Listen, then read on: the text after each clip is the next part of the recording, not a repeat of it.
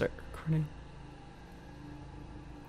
Hello everybody, this is the Adafruit CircuitPython Weekly for October 29th, 2018. I'm Scott and I work on CircuitPython for Adafruit Industries, which is Adafruit Industries is a hobby electronics manufacturer based in New York, led by a woman, which is awesome. CircuitPython is a version of Python that's designed to run on small, itty-bitty computers called microcontrollers that are very inexpensive. So you can buy a full computer for $20 and run Python on it, all self-contained, which is really neat. It's great for beginners. This is our weekly meeting that we do every Monday at 11 a.m. Pacific, 2 p.m. Eastern. I don't know what that is UTC. And this is a meeting where all of the folks that are working on CircuitPython, whether they're doing projects or core code, get together to talk about what they've been doing and discuss things that have come up in the last week. The meeting is open to everybody, so if you'd like to join, you can join us on the Adafruit Discord, which is adafru.it/Discord. That'll get you on there. Come join us. We're there in the text channel all week, and then on Mondays we do this voice meeting, and everybody is welcome to attend. The meeting is split into 4 parts. We start with a state of CircuitPython plus libraries, and then we'll go into Hug Reports, which is a chance to say thank you to folks for the work that they've been doing in the last week. We do that as a round robin, so I'll start, and then I'll go down the list of folks in the voice channel, and we'll talk about that. If you are lurking or text only, just let me know, and I'm happy to read out things or skip over you when we do the round robin. And then we'll do a status update section where we talk briefly about what we've been working on and what we're working on in the coming week. After that portion of it, we'll go into the weeds, which is just an open-ended discussion section. The way we've been doing is that if you have a topic you'd like to discuss in the weeds, just put it in the CircuitPython text chat. We'll pick it up, we'll add it to the notes, and we'll go through all of the things that came up in the earlier parts of the meeting at the end. This meeting is recorded, so if you are in the voice channel, beware that you will be recorded, or I am recording on my end. The videos get posted both on diode.zone, which is a PeerTube instance, and then also on the Adafruit YouTube, which is youtube.com/Adafruit. Check out for a playlist there, and you can see all of the back catalog of all of our meetings. We have a repository full of the notes as well. So during the meeting, we keep track of notes along with time codes for when all of those different sections happen so that you can skip around. So check out the notes for that as well. And I think that's it. With that, let's get going. First and foremost, we start with the state of CircuitPython plus the libraries. I'll take a time code so people can skip here. First, I just want to talk overall. We've had, these are kind of numbers to gauge the health of the project. We had 31 pull requests merged overall from 17 different authors, which is a lot, which is awesome. Shout outs to Joshua Lowe 1002, Sabas 1080, Mick Hobby, Clara.sh, Sanuros, for being new contributors. Sorry, I'm reading through the list and skipping people who I've recognized. And then we also had 7 reviewers. As always, reviewing is a really, really good way to get to contribute. It involves looking over the code and seeing if there's any changes that can be made to the code, and then also just testing it on devices if you have that ability. Similarly for issues, so issues are feature requests or bug reports. You can go on there and verify that issues still happen for you or reproduce them yourself. And in the last week, as of last night, we had 6 closed issues by 5 people and 10 opened by 6 people. So we're gaining issues, but having a good number of people involved, which is awesome. In this overall section, I used to do this like overview of like 2 sentences of where we are with CircuitPython, and I would like bury it in the beginning, but I thought it should be closer to the start. So If I had to summarize where we're at with CircuitPython, is that we're still in the early stages of 4.0, but we are very much honing in on the things that will make 4.0 awesome and 4.0e. Dan is working on Bluetooth, and I'm doing some USB restructuring, which should be really cool. Of course, that's not everything that's going into it, but I feel like we're really targeting the core of what will make 4.0 right now, which is very exciting. So hopefully we'll get another alpha out soon, and 3x has been super stable, so it's all good there. So that's, if I had to summarize overall, that's what I would say for the state of CircuitPython. Now I'll go into a little bit more kind of statistic details around the core development of CircuitPython, and then Kattni will cover the library side. So core-wise, we had 12 pull requests merged from 10 different authors, which again is awesome. I think a number of those were translation-based, which the translation work is really neat, and very much another very cool thing about 4.0 will be that we support other languages. 2 reviewers, Dan and myself, so thank you, Dan. And then 4 open pull requests. So if you want to become a reviewer, check the notes for the 4 pull requests we have open. That's actually a lot lower than I think it's been in the past, so good job everybody on that. Issues wise, we closed 2 by 2 people, but we opened 9 by 5 people, so I guess we're the reason we gained issues. And that's a total of 64 open issues. Check out the notes for full details on that. Download stats for 4.0 Alpha 2, we've had 202 total downloads, with a very typical board spread, and language-wise, which I think is more interesting for 4X, we've had a lot of English, and then also a number of French and German, and a few Spanish. So again, check out the notes for all the details there. On 303, which is our latest stable, we're up to 2,389 total downloads. So that is great too. Okay, with that, I will hand it over to Kattni for library stuff. Thank you. So, quickly, if you're looking for any last-minute Hacktoberfest issues, check out the CircuitPython library tracking issue, which is linked in the notes, and I will link in the chat in a minute here. A number of the repo level issues are things that can be fixed with a simple PR, so take a look at that. If you have any questions, ping me. And thank you to everyone who's already participated in Hacktoberfest. We really appreciate your involvement. It's been amazing to have so many new contributors join us, get little stuff taken care of, because some of that is some of the most important stuff that needs to be fixed. So thank you all very much for that. So in the library setup here, we had 19 pull requests merged, which is amazing, by 7 authors. Nobody new this time, but thank you to everyone who did write up some pull requests for us. We had 6 reviewers, which is amazing. We don't normally have that many, so that's really great that we're getting more people involved in reviewing, because that's a super important part of it. We currently have 10 open pull requests. A couple of them are new, and a few of them are still ones that are just long-term processes. So that's where we're at with that. Feel free to take a look at some of them, see if any of them are things you can help out with reviewing, if that's something you're interested in. As for issues, you were definitely the reason why we were increased, as we had 4 issues closed by 4 people, which is fantastic, and 1 opened by 1 person. So we have 64 total open issues. Take a look at that list, see if there's anything on there that is something you'd be interested in fixing up, if that's, like I said, if that's something you're interested in. And the notes don't have all of the repo level issues listed out. The library tracking issue does. So if you are looking for something simple to fix, or just interested in getting started or helping out, there's a lot of issues there that are beginner level stuff that you can pretty easily get started with, and we're absolutely happy to help you. So check that out. And that's where we are with the libraries. Awesome. Thank you, Kattni, and great job on the issues. Thank you for making it not terrible based on what the core has had issues-wise.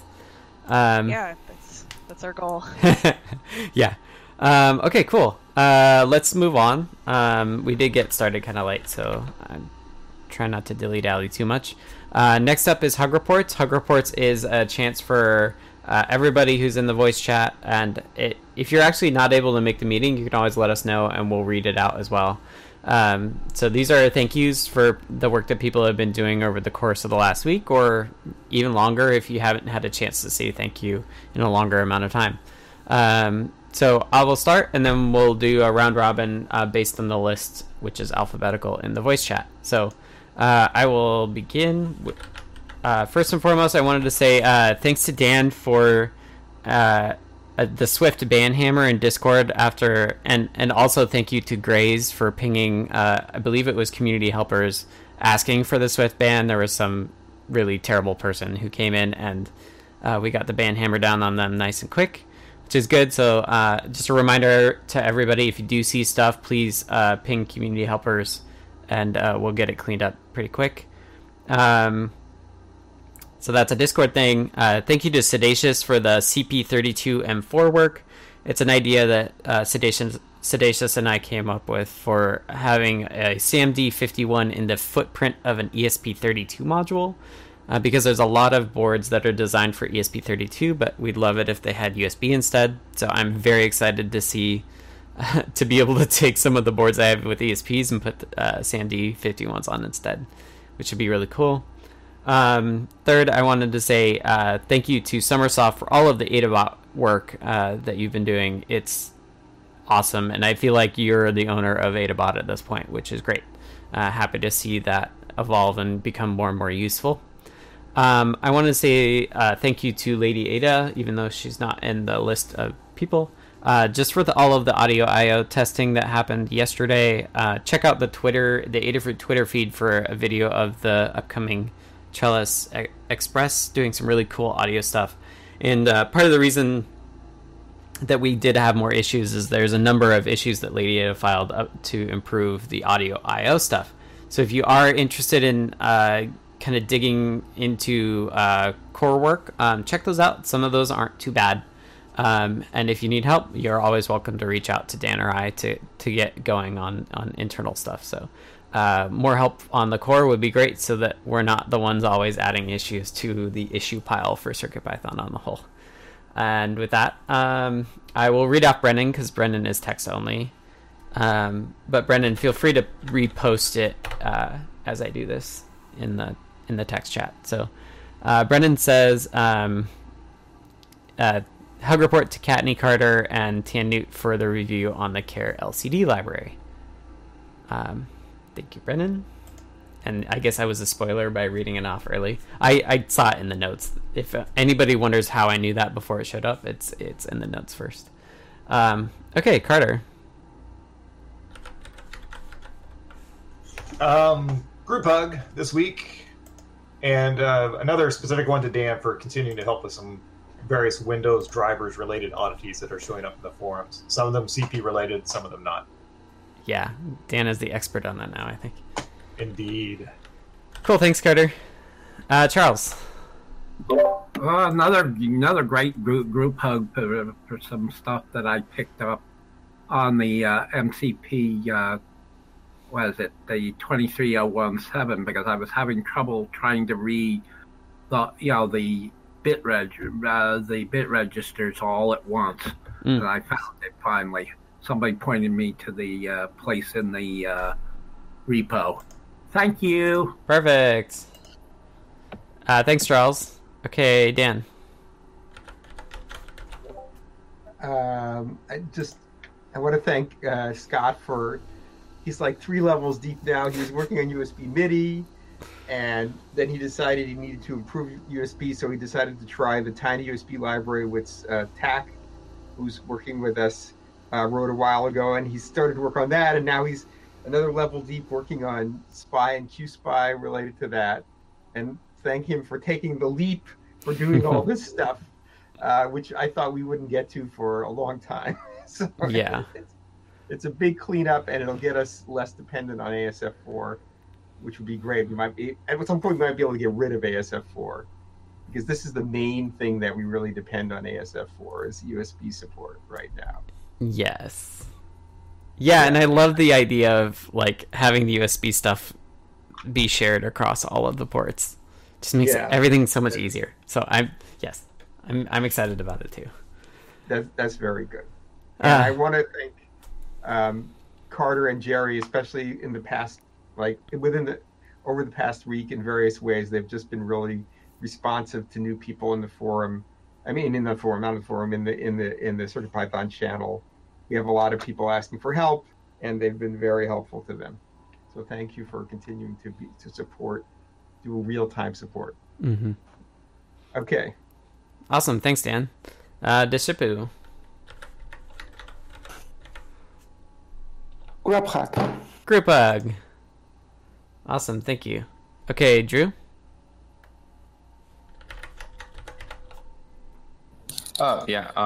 Thanks to you and Lady Ada for looking at a pull request I've been working on for I2C support on the BeagleBone. So he had some helpful insights for me in there.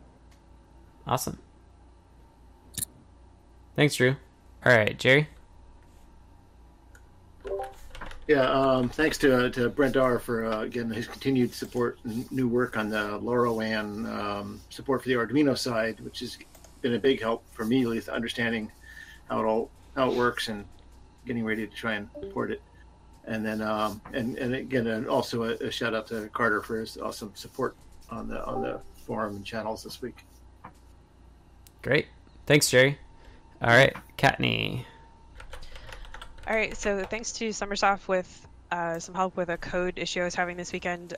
Saved me so much time heading down entirely the wrong path, and came up with a very simple, elegant solution, and I really appreciate that.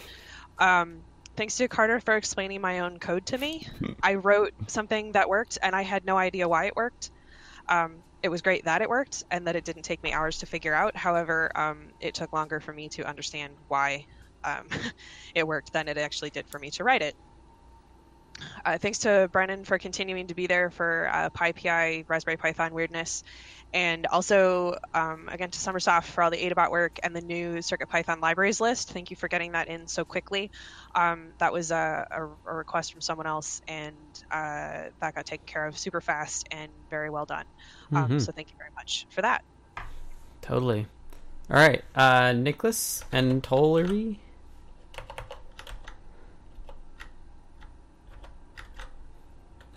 You around? I can't hear you. Can anybody else hear him? No. I can see you going green, but I cannot hear you. Nope. Weird. All right, we can come back to you if you want to mess around with it. All right. Yeah, we'll keep going. No worries. I want to circle back to Dave. Let me know if you are lurking or not too, and we'll circle back to you as well.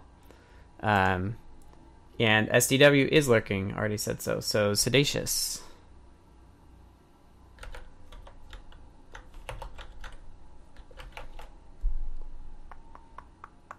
Stuff and notes. Okay, Sedacious says, thank you to Kattni for making an introduction that has borne some tasty, tasty fruit.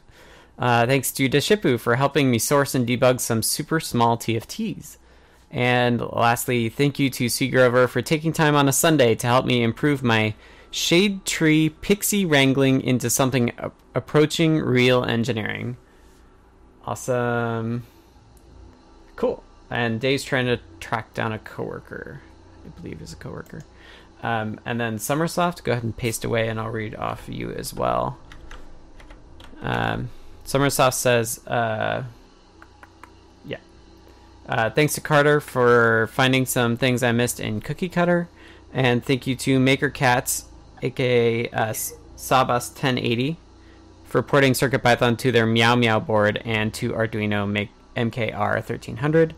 And Group Hug for all the things my Monday brain isn't compiling.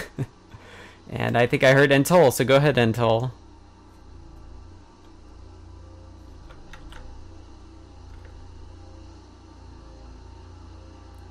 Entol.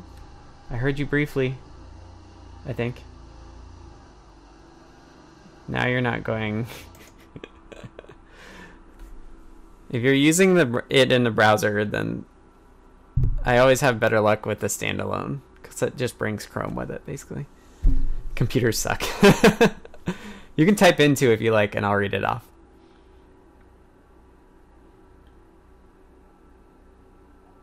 Did we gain anybody else? Josh, do you want to go?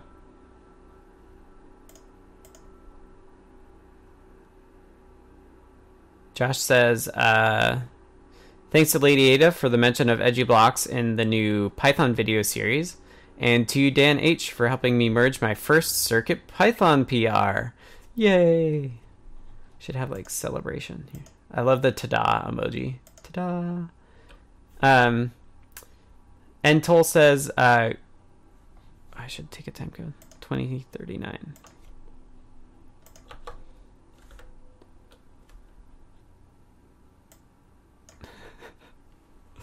Time codes are hard. My brain just goes to other things. Entol says, group hug for all, and 2 thanks to Kattni from months ago for help with language/terminology help. Awesome. And I don't think, Dave, do you have any? Now I hear you, Nicholas. It just echoes back. I don't hear your voice. Dave is typing.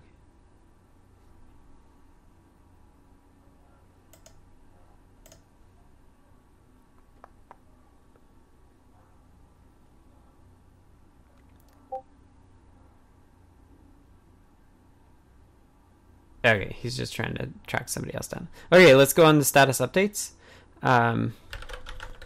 Status updates is a chance for everybody to talk a little bit about what they're working on, and what they, both in terms of like what they have done in what you've done in like the last week, and then also kind of what you're planning on doing in the coming week. And this is really good to just make sure that everybody knows what everybody else is doing, but also you can share tips and tricks about like, oh, you're doing this thing, take a look at this other thing, and kind of like handing off topics and knowledge that way. So it's a very typical software engineering thing. So, but I find it useful, and I hope you do too. So I will start after I take a time code. As Dan alluded to, I am 3 levels deep on USB refactoring. The original goal was to get MIDI working on the SAMD because we do have this new Trellis board coming and we want to be able to do US MIDI. I spent a few days and got the descriptors working with the USB descriptors library. And then I got to the point where I basically needed to write the low-level MIDI layer above the USB layer. And I was digging into the ASF4 stuff, and I just really hated it. So I decided to switch to Tiny USB, which I like a lot more because it's open source, and TAC has done a great job structuring it and has all the nice structs and everything. It's just much better written. So and this is something we kind of kicked around the idea of switching to at some point. And I was just like, if I'm doing all this MIDI work, like the next thing I'm gonna have to do after I get SAMD working is getting it working in NRF, which meant like I might as well just, instead of doing the extra work of doing MIDI in 2 places, I was like, I'll just do the extra work to move SAMD over to Tiny USB.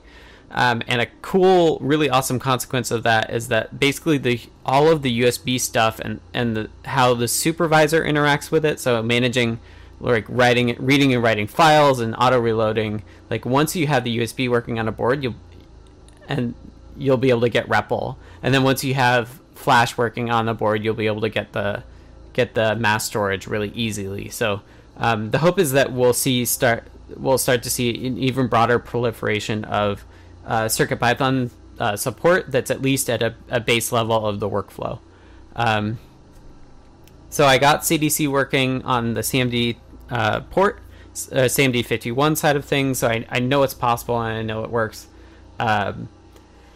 which is really cool.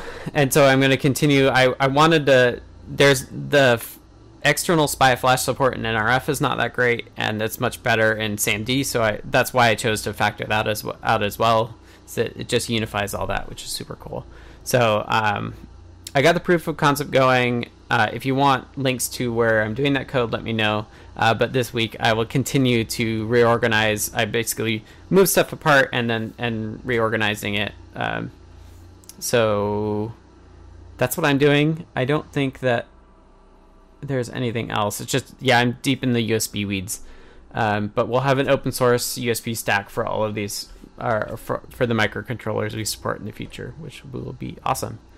Okay, enough rambling from me. I will read what Brennan says. Brennan says, testing and some tweaks for character LCD libraries. Testing keypad, more to come. And then writing a guide up for a basic foot switch plus NeoTrellis HID project. So USB-based stuff as well. And Carter. Yeah, working on a couple of barometric sensors. One of them is kind of an older one that fell through the cracks that I came across, an MPL 115A2, which of course means a lot. But it's I think it's so old it's got a 3-digit PID. But that was pretty simple, and there's a PR version out there for review from librarians that no one's touched yet. So if people want to take a look at that, please do. And the other one that's in the works is the brand new one that's in the shop, that BMP 388. And I've got that working on I2C right now and just kind of continuing to refine it. And we'll see what happens with that. It should be out soon, weekish. Awesome. Sounds good, Carter. Thank you for all your library work and your support work. It's great. Okay, C. Grover, do you have hug reports and status updates? Yeah, I just got out of a meeting with a commercial video crew where I used my latest CircuitPython UFO controller. So the UFO controller, it's just a lighting controller, but it's going to be used for a prop in a film. And I just wanted to give a hug report to the entire CircuitPython team for producing a product that is good enough for commercial application. And it's the first, I do a lot of hobby stuff, right? And I do a lot of things for myself, Christmas lights and music synthesizers and all that kind of stuff. But I've never done anything commercial with CircuitPython, and it just worked out of the box. And I'm just amazed with the quality of the animations I was able to produce, the speed with the M4, Itsy Bitsy M4. And everything just worked. And I'm even, and I'm running the most recent version of 3. So a big group hug to the team and the efforts that are going into that. And then I'm excited about what you're doing, Scott, in the MIDI and the USB realm, as you know. So that'll tie into my upcoming projects that I hope to get back to more of the music synthesis stuff. So anyway, big thanks. And those are my projects. Great. And thank you for the links on the MIDI stuff, too. Oh, you're welcome. I hope that was helpful. Yeah, it totally was. That's one thing I want to do with the USB stuff, is I want to make USB produce an identical stream to what the UART produces, so that code can just, the MIDI message code can just work. Yeah, for me, the biggest discovery realization was that MIDI is just a stack. And when you think about it in terms of a communication stack like that, it just gets a lot easier to conceptualize and use. Right. Cool. So I'm glad that was helpful. Yeah, it was. Totally. I just let myself get distracted. Well, I completely understand that. Yeah. All right. Thanks, C. Grover. Charles. Speaking of which, my electronic ocarina now has MIDI coming out of it. Oh, cool. I used the Bus.io serial to get the serial interface. And I got it at 31250. And it worked on the Metro M0 and M4. Great. So that's where I am, and I'm sort of happy to hear that you are trying to get the USB MIDI working. And by the way, making them look the same is exactly a good idea. Make my life a lot easier. Yeah, that's the hope. And I want to do that for BLE as well. No, good luck. Thanks. All right, Dan. I spent a lot of time reading about BLE and watching videos, just trying to absorb it all in preparation for working on our whatever BLE support we're going to add to 4.0. And the next step is to hopefully sometime this week look at Arturo's pull request. And then the other minor thing that I did is that there was some problems with AMPI. The release that was on PyPy was out of date, and there was some version number skew, so I automated PyPy in Travis, and which it should have been done a long time ago. Right. That's all. Okay. Awesome. Thanks, Dan. All of that support stuff is super helpful, and I'm excited to see what Bluetooth ends up to be. All right, Dave, do you have any status updates? I know you've been trying to hunt somebody else down. All right, Deshipu, let's go to you.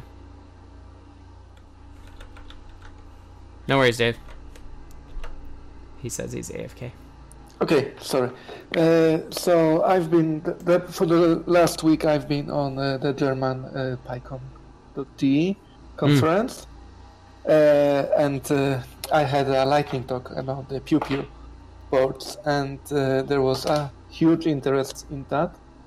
I think I got the Berlin Pi Ladies to at least they want to run workshops with that, so that's really exciting. And from bad news, when I was going back from the conference, my laptop got broken. Now I'm without a laptop, I guess, until I get a replacement for it. So probably for the next week I'm not going to be active. Well, take it as a vacation. All right. Thanks for all your work and outreach that you do, Deshipu. It's awesome. Okay, Drew. Yeah, I've been working on adding I2C support for the BeagleBone Black and Blinka, and I've been mostly working. One of the issues was about the Adafruit bus device library does a write to see if a device is there. That does a empty byte write to an I2C address, and that does not work with the I2C driver that's on the BeagleBone. So switching that to a read now. So almost have that finished. So hopefully that will get around that and then work on different platforms. And thanks for you and Lady Ada pointing out that doing a write of a non-zero value is probably not a good idea. Yeah, no problem. Thanks for working on that. Okay, Jerry. Yeah, there we go. I spent a lot of time this week playing with this LoRaWAN stuff on the Arduino side, just trying to understand the basics of how things work, and been a lot of fun, but not necessarily CircuitPython related, but hopefully leading up to porting it over, which I've been saying for weeks, but I'm getting there. Yeah, no worries. I've been saying I'd get back to Display.io for weeks. And but it's been working great, a lot of fun, and then I tried to put a quick fix in. There was some discussion. We'll follow up in the weeds about the NeoPixel stuff, but it needs a little more work. And similarly, there was a thing came up about the bitmap font that was just an annoying fix that needed to be put in that went in to allow it to import ustruct or struct. Right.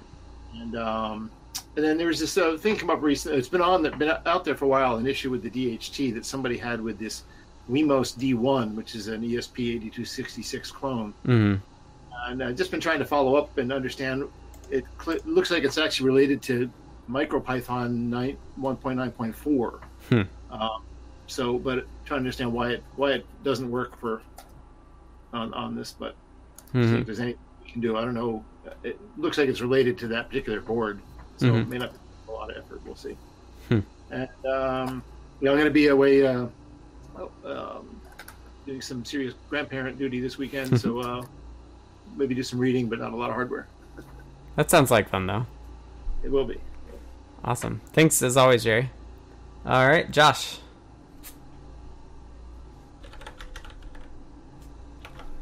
Josh says, "You're right. Yeah, you must be text only." This week I've been mostly busy at Mozilla Festival, which had lots of workshops using Microbit, Circuit Playgrounds, and other cool stuff, and an amazing DIY music workshop by Antol. But I did manage to add Kattni's Circuit Playground library in EduBlocks, and I hope that when the editor is released, people will add blocks for CircuitPython libraries. We've also got an advanced section for things that don't fit into their own category, like CPU temperature, and I've been adding to that too. I've also been writing a Welcome to EduBlocks for CircuitPython guide on the Learn portal with some information and demos people can read and try out. I've attached a GIF to show the library add-on. So if I hover over it, I think it runs. Oh, yeah, there it goes. Whoop. For those of you watching the recording. For those of you in the chat, you just hover over the GIF and it plays, I believe. Although it might be a Nitro thing. Okay, thanks, Josh. Let's go on to Kattni. It's actually just playing for me, so... Oh, maybe it just had to load for me. So, let's see. This past week, I updated the weekly newsletter template with more library goodness. We've added a Blinka image that PT made for us, where Blinka's reading a book, because it's a library thing.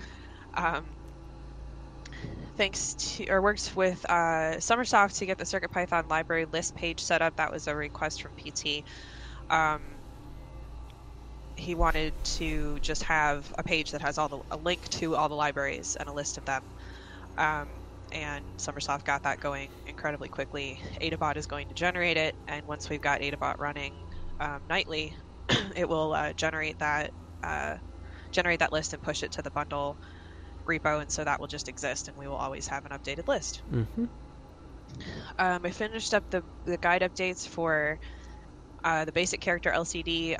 Brennan actually just finished testing with that, and I need to finalize it. There's a PR outstanding to update the simple test that Brennan updated for me, so I need to do that. I finished most of the Matrix keypad guide. I'm waiting on final testing for that, and then that should be ready for review. This past weekend, I helped out JP with some guide code. Indirectly, that's what Summersoft helped with, so thank you. Next up, today, I'm going to update the library tracking issue. I want to go through all the open pull requests on the libraries, which is not a huge deal. There's not that many, but I want to go through all of them. That's mostly to make sure I haven't missed any Hacktoberfest PRs since the month is almost over. I need to merge the Brennan's PR that I just mentioned, and finish up the two guides I just talked about, and then we're moving on to alternate form factors of character LCD. That's the next set of things that's up for guide updates. So the I2 CSPI backpack is next. I also may want to go through, and I might want help with this if anyone is interested in helping, and put in some more issues on libraries for some of the repo level stuff that Adabot finds. The ones that are super easy PR fixes, I think, should go in as issues, because I don't think everyone realizes that even though the library tracking issue exists, they don't know to actually go through and say, oh, if Adabot said this thing is needed, I can actually do that, because it doesn't say, hey, this one's easy. So I thought actually getting that out there might help, since the Hacktoberfest stuff really worked, and we've got some people who are involved who are still doing beginner level issues, that if we got some more beginner level issues posted, we might get some more stuff done. Right. So that is also on my radar to do over the course of this week. Awesome. Lots of good library work. Yeah, that's the goal. working through it all and making them better. I think you're nailing it, so it's good. Okay, Antol has typed in. Antol says, my update. Spent last weekend at MozFest here in London and met plenty of teachers who said they were really looking forward to the next release of Mu. Having teachers breathing down your neck, no matter how polite they are, they may seem at first, is never a good situation to be in, so says the former teacher. Ergo, to avoid an after-school detention or minus 9,000 house points, I'm going to spend all day Thursday and Friday doing Mu issue triage and reviewing PRs and prep for a 1.1 release. Would love to know more about multi-language support in CircuitPython so I can mirror this in Mu. Example, in Spanish Mu, the tooltips from CircuitPython are in Spanish. Also, Tana, you asked about PyCon Hatchery, but not heard anything more on that front. I'm looking forward to seeing folks at PyCon. Hurrah! Keep up the great work, folks. I wish I had more time to deep dive into CircuitPython things.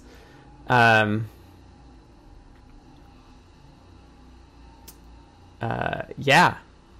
I haven't thought any more about PyCon Hatchery. But for those of you who didn't realize it, PyCon US in Cleveland next spring, we're all planning on being there. So if you want to plan your travel, please do, and we'd love to see you. And Dole says, yeah, was the right answer. Okay, great. I'm glad I had the right answer. So SDW is lurking, and I'll read off Sedacious. It says, Sedacious was able to get a prototype animations working on one of my TFTs, and with Deshipu's help, got another smaller TFT working with after some library tweaking.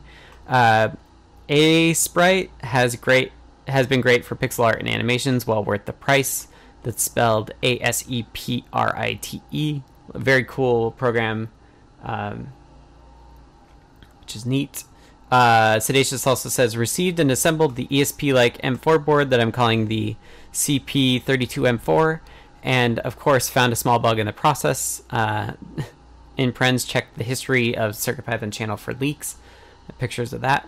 And then lastly, with suggestions from C. Grover, I overhauled the design of the AA-powered M4 board to have more chooch, integrate with the aforementioned tiny TFT, add mounting holes and a better fit into a case, remove redundant parts, and add more room for future add-ons. Once this board is off to the fab, I can get back to coding and working on my guide.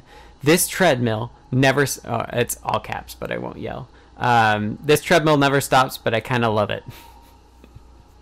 Which is the line that I really love. Okay, and then last but not least, as is usual, Summersoft says, oh, you reordered it on me. FRAM library is awaiting another review. Library cookie cutter fixed a couple issues I missed with the change in dependency generation that Carter found. For Adabot, command line params are almost done. Just need to remove extra code from last review. Can do proposed validator a la carte separately. Added a list of libraries to the bundle repo, which Adabot will update. And started working on checking if updates have been made to a library since the last release. We'll continue to work on it. No worries. Then more generally, updated Welcome to CircuitPython guide with examples and bundle information, asking that some people go through it and provide feedback if there is any. This week, seeing if I can devise some .travis.yaml tests on a fork branch with cronning Adabot. Still plan on refocusing to frequency in. Didn't happen last week, or this week. Cool. Okay, and with that is status updates. Thank you, everybody, for taking the time to let us know what you're working on. Let's move straight into the weeds. We have one topic so far, but if you have other topics you want to talk about, post them in the text chat. Katney, do you have a weeds the thing, or do you have a status update thing? It's more of a status update thing. Okay. I just want to say if, and this is in general, but also in response to Carter, if you have PRs that haven't gotten attention on libraries, or even on CircuitPython, I know Scott will say the same thing. Mm-hmm. Feel free to ping us. If nobody has responded to your PR within 24 hours or something to that reasonable, let us know so we can take a look at it. and if nothing else, find somebody who can actually provide. Discord is fine. Email is fine. You could ping on GitHub, but if we miss the ping on GitHub, Discord might be a better option. So that's, I guess I would say GitHub or Discord if you feel like GitHub is being missed, would be my suggestion. Totally. Okay, Discord's absolutely fine. Yep. So but we want to get through these pull requests. We want to make sure that things are addressed and that things are not sitting around for ages without any attention. So do not hesitate to let us know that we've let something slip. So that was all. I just wanted to point that out before we moved on. So thanks. Cool. Thanks, Katney. That's always a good reminder. Okay, so we have a couple other in the weeds from Carter. So let's just jump into the NeoPixels one. Why don't you give us background there, Carter? Okay, sure. I will link an issue. There's that. Hang on, let me do it that way. And this came about from someone, I can't remember, I think it was Discord, it may have been Discord or forums, but they were doing something where they were using RGB or RGBW, I can't remember what, they were creating that, and they were passing in the opposite tuple, like they were passing in a 3 tuple or a 4 tuple that didn't match what their pixel order was. And it just silently consumed it and spit back zeros. So what they saw from their point of view was, they wrote their program, they ran it, no errors, but also nothing on the NeoPixels. Right. Because it was sending out zeros. So I think if they had lit stuff up first, they would have seen stuff go from lit to not lit, and that would have been like action. Mm-hmm. But in this case, it was just pure blankness. So it's kind of a weird behavior that got created from this. So digging into it, you can look at the code and see how it obviously does it. And so it kind of pulls a thread on a bigger issue on like what we want to do in general for any of these mismatches. And we have a couple of ways of passing in the color info. You can pass it in via tuple or via int. Right. So there's the issue, and that's the general point of discussion with no real answer at this point. Right. So one thing that jumps out at me is the 32-bit int row. We don't have 32-bit ints, so we should just say, like, if it's over 24 bits, then we just say, like, oh, this doesn't work. Yeah, it looks like it never uses anything above 24 bits right now. Is that correct? Yeah, it shouldn't, because we only have 31 bits. Right. Oh, and that's why. So that's why you can't set the W. I sort of blindly assumed that if you had an RGBW, that the upper 8 bits, or I guess only 6 bits, could be used for it. But if that doesn't make any sense, this is only 6 bits. Right. And I tried to. At some point, I tried to do fancy things of if all 3 components were the same, it would use white instead of the 3. That's what it does now. Yeah. That's still in there. That's what I call the auto magic. Oh, okay. So I put in a quick PR that I think handles the tuple case, and you can tell me if I missed something there. Yeah. But you wanted me to just modify that to also then throw the same value error, if basically anything above bit 24 is set? Sure. That works for me. Because the other option would be to create some fancy behavior. Instead of just saying this is the wrong mismatch, throw an error, we could possibly do some automatic things. Like if they pass in a 4 tuple to an RGB, just ignore the W. Yeah. The problem with that is that it'll just mask, eventually it's going to, whoever's doing it is setting it up incorrectly and not getting the behavior they really want. So it's going to probably, it could lurk for a long time in their code until something really breaks. I kind of rather break it. It'll lurk in their code until somebody tries to convert it to a RGBW, and then kaboom. Right, then it'll do something different. Do something weird. Yeah. And you don't want that. Yeah, I think throwing an exception is fine.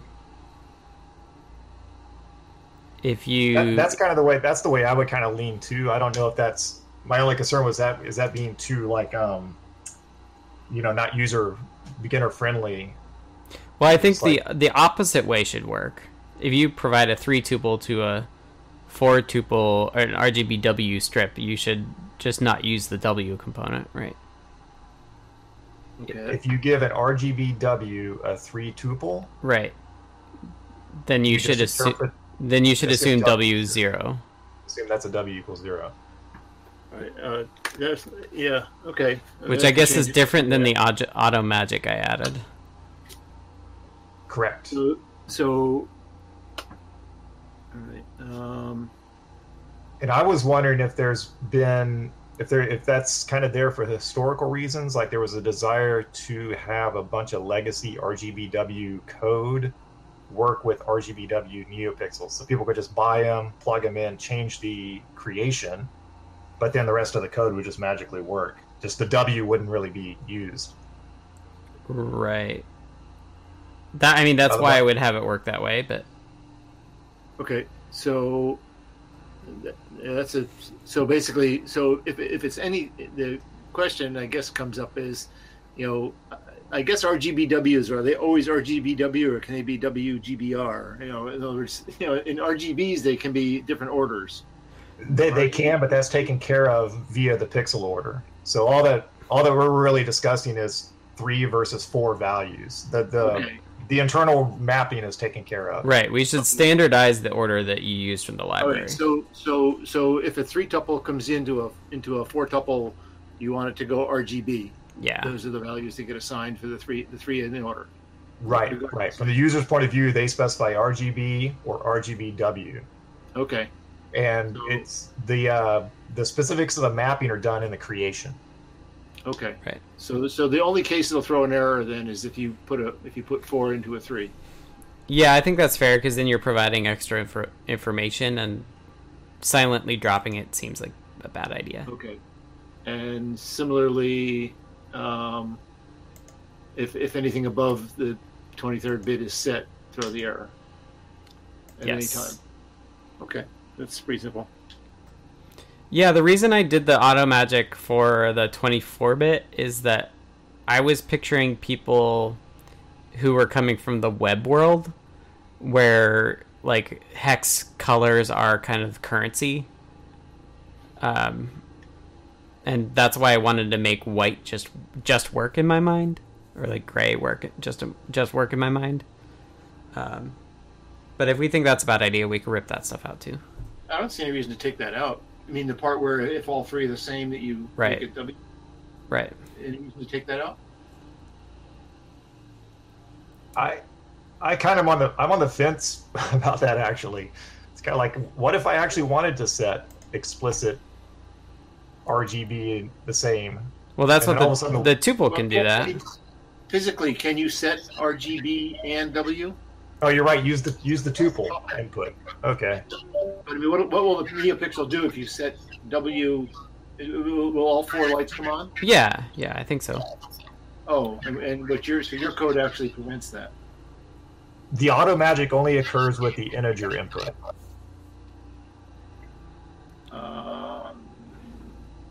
Is that right? Right. The auto magic prevents you from having red, green, and blue on at the same value.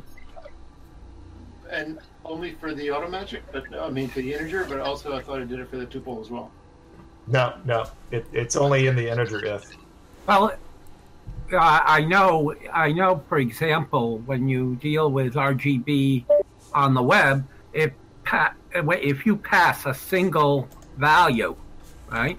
If you pass a single value, it makes all 3 the same on RGB. But what would you do with RGBW?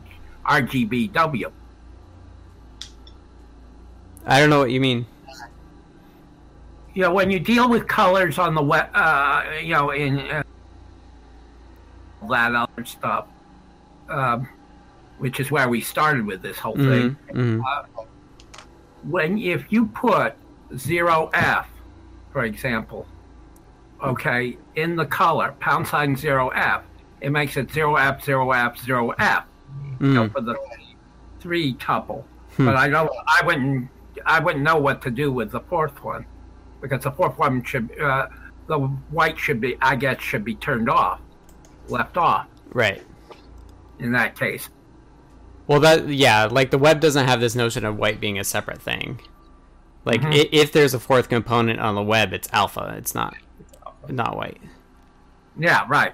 It doesn't know about in the web. We don't have to deal with it because if you want white, you just put all Fs. Right. And that's that. And that's exactly why I made it work with the auto magic.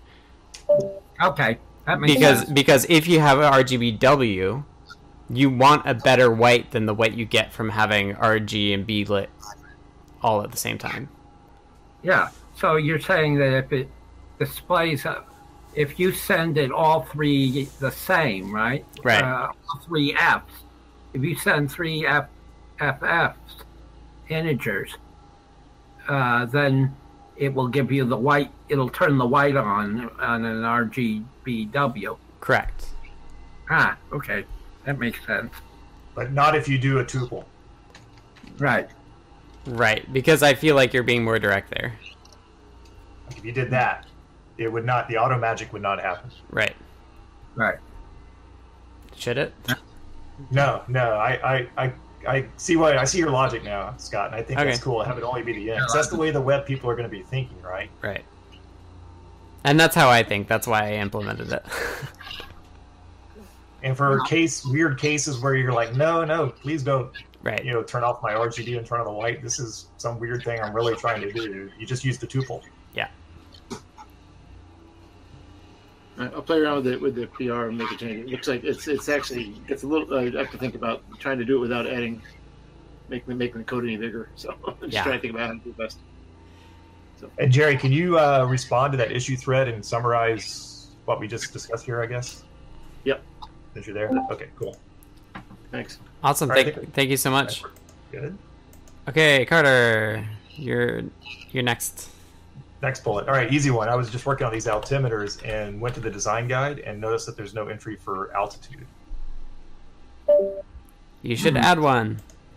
So we should add one. And how did you decide on what the standards were? I cribbed them from the sensors for Arduino. Okay. I'll take a look at that and I'll just chat with you with what I find to see if you're cool with what I choose. Yeah, just pick whatever. The most important thing is to standardize the name and the units. Correct. The name is pretty obvious. It'll be altitude, and then the units will be the tough thing. I'd do meters since we do Celsius. Yeah, I would hope SI, most definitely. Meters is the obvious. Okay, I'll ping you on that once I kind of think about it. Okay, yeah. And do you know how to edit it? It's in the docs folder in the CircuitPython library. So this would be a PR to the main CircuitPython repo, right? Correct. But it would just modify the docs. Yeah. Yep. Okay, I can do that. Cool. And then, okay. Lastly, Carter again. In VM, yeah, the non-volatile memory. I've got something I'm going to be working on where it's an Arduino.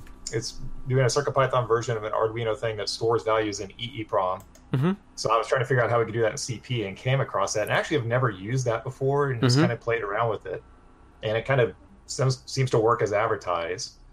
But I was just a little curious what it's actually doing since we really don't have EEPROM on these. So just like the internal file system, it's just reading and writing to the internal flash. So when you write a value at a particular, like it just has a byte range in internal flash, and when you modify it as if it was a byte array, it like loads the whole thing up, erases it, and writes the new value back in that block of internal flash. So it's basically just a cute thing you've added to CP to emulate EEPROM, and you've set aside some space. Yeah. Program memory in the flash for doing this. Yeah, it's for storing stuff without having to deal with a file system.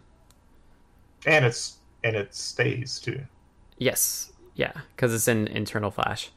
But beware, I think it's crashing right now on 4X. At least on the 51. It's just an array of it's an array of memory like any other. You can write to it, if you're storing a 32-bit value into it, you can store it byte by byte, or I don't know what the writes. You can only write to it. The API only accepts byte writes to it. Is that right? Yeah. I understand it at that level, like how to actually interface to it. Well, you can. I think you can write slices, and I would recommend that if it doesn't work. I was just there was some work done by Hexstat that really confused me because he was storing 4-bit, 32-bit values in 5 bytes, and I never understood. I couldn't understand why. Weird. I would just use struct. Do that, right? Yeah, struct is the way to go. Right. A combination of struct and various other things for pushing stuff in and out. But right. I was just curious if that was and you have no issues with that module. It's seen aside. It doesn't really seem like it's been advertised much. It's just more advanced, I would say.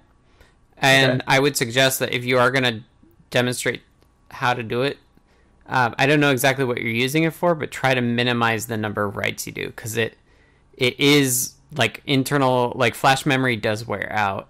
Right, right. And so if it's some sort of like when you start up, you read it, and then when you're done, you write it. Like that's a good way to do it. Like just write once at the end. It'll be a little more than that, but it's not going to be. It won't be heavy usage. Yeah, I wouldn't log data to it or anything like that. That would be. Why not? That's pretty low use. It depends on if you're gonna write data. If you're gonna write like data logging, if you're gonna log data to it, I would recommend buffering. Because if you write every single byte, you're doing a full erase each byte you write. Oh, okay. Yeah, it's not smart enough to balance by any means. So that's a little detail. If you're doing like a logger, like you want to log every second, I would buffer like however many minutes you're okay losing if the power drops, and then write that whole kind of 2 minutes worth of data all at once, just to. Yeah.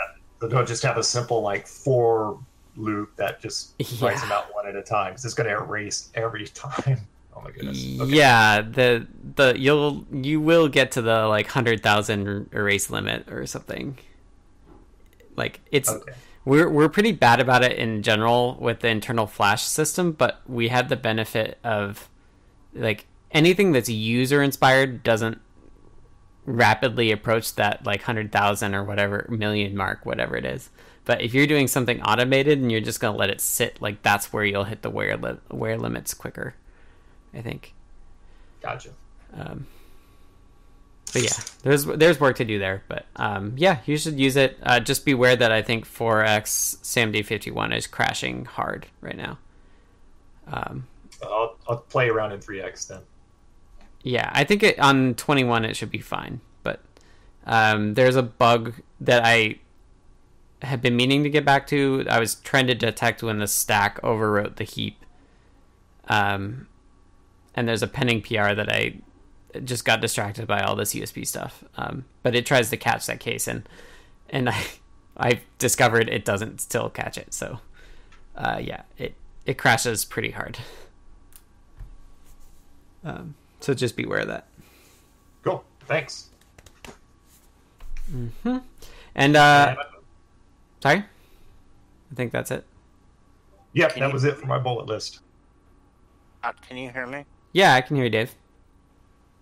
I've been trying for like 20 minutes to get the audio to work. Oh, yeah?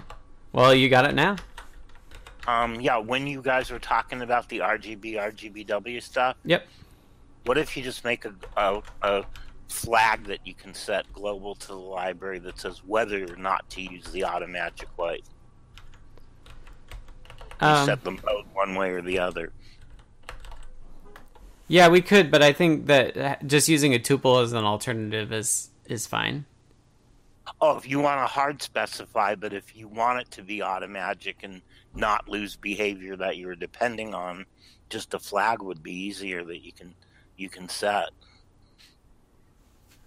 And some global mode that you can set. That way, trapped into one behavior. Right, with the int values. Right. Because if they expected the auto magic white to work, right. And on the auto magic white, why not just a little more adaptive algorithm? Take the minimum value of all three values when it's in auto magic mode, make that the white, and then subtract the difference from the other two. Then you'll actually get the right mixing. Auto magic only works if they're all the same. Right, but even if they're not all the same, right. You could, if you had a flag. You're talking about like tinting. You want to tint the real white. Right. So if you have a mode flag for the way the library's interpreting it, right. One would be don't screw with white at all. One would be the auto gray, right. And the other would be different, offset. Yeah. I would worry with that of just like the balance between the white component and the colors, but I think not with NeoPixels, but in other cases I've done a lot of libraries, with RGBW, and that's the logic I use. Yeah, that sounds like a really good argument for it not being in this library and just having a separate library that does the auto magic white. Or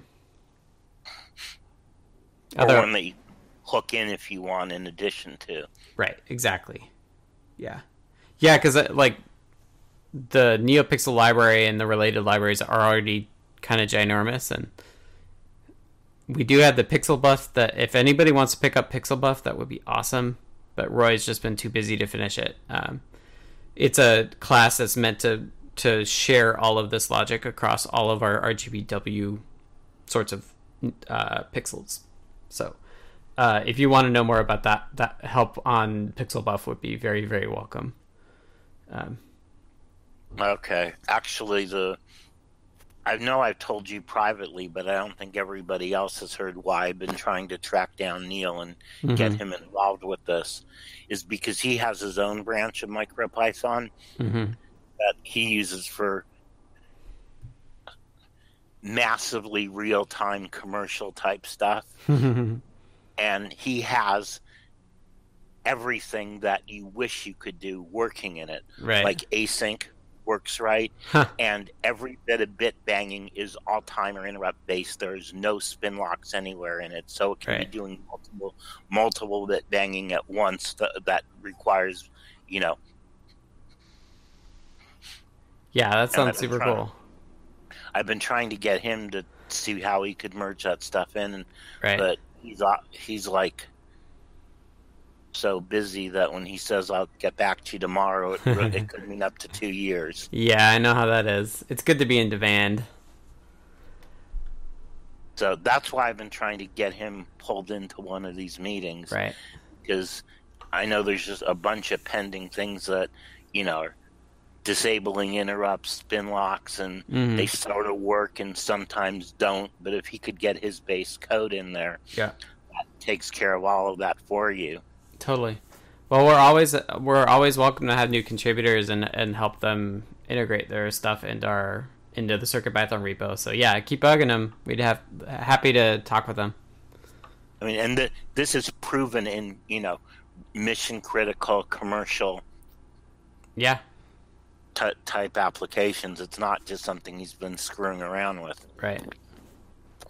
Awesome. Well, Dave, I'm glad you got your mic working. And thank you for chiming in about the RGBW stuff as well. And that actually comes from a bunch of libraries I've done to adjust colors in some libraries for Philips Hue stuff. Well, that's a really good tip. So thank you. Okay, I'm gonna wrap up since we're over an hour, which is kind of usually what we try to stay under. Unless we have a lot of weeds. Okay, so let me take a time code just so people can see how long we went. Thank you as always to everybody who was able to make the meeting. The meeting happens on Mondays at 11 a.m. Pacific, 2 p.m. Eastern. Thanks again to folks the European folks who had different time zones, which I'm really happy that some of you made it. this meeting was recorded. It will go up on Diode Zone, which is a PeerTube instance, which is really neat. I'll put it up there, and then I will also put it on YouTube at youtube.com/Adafruit. Check the playlist there for all of the past meetings. We also took notes with timecode, so if you want to skip around and find the things that you wanted to re-listen to, or if this is your first listen through, I assume you just listen to it all. But know that there are notes with timecodes there that you can skim and figure out everything we talked about. And with that, I think next week should be just as normal time. We tend to switch up with US holidays, but we don't have those quite yet. So thanks again, and we'll see you all next week. Thanks, everyone.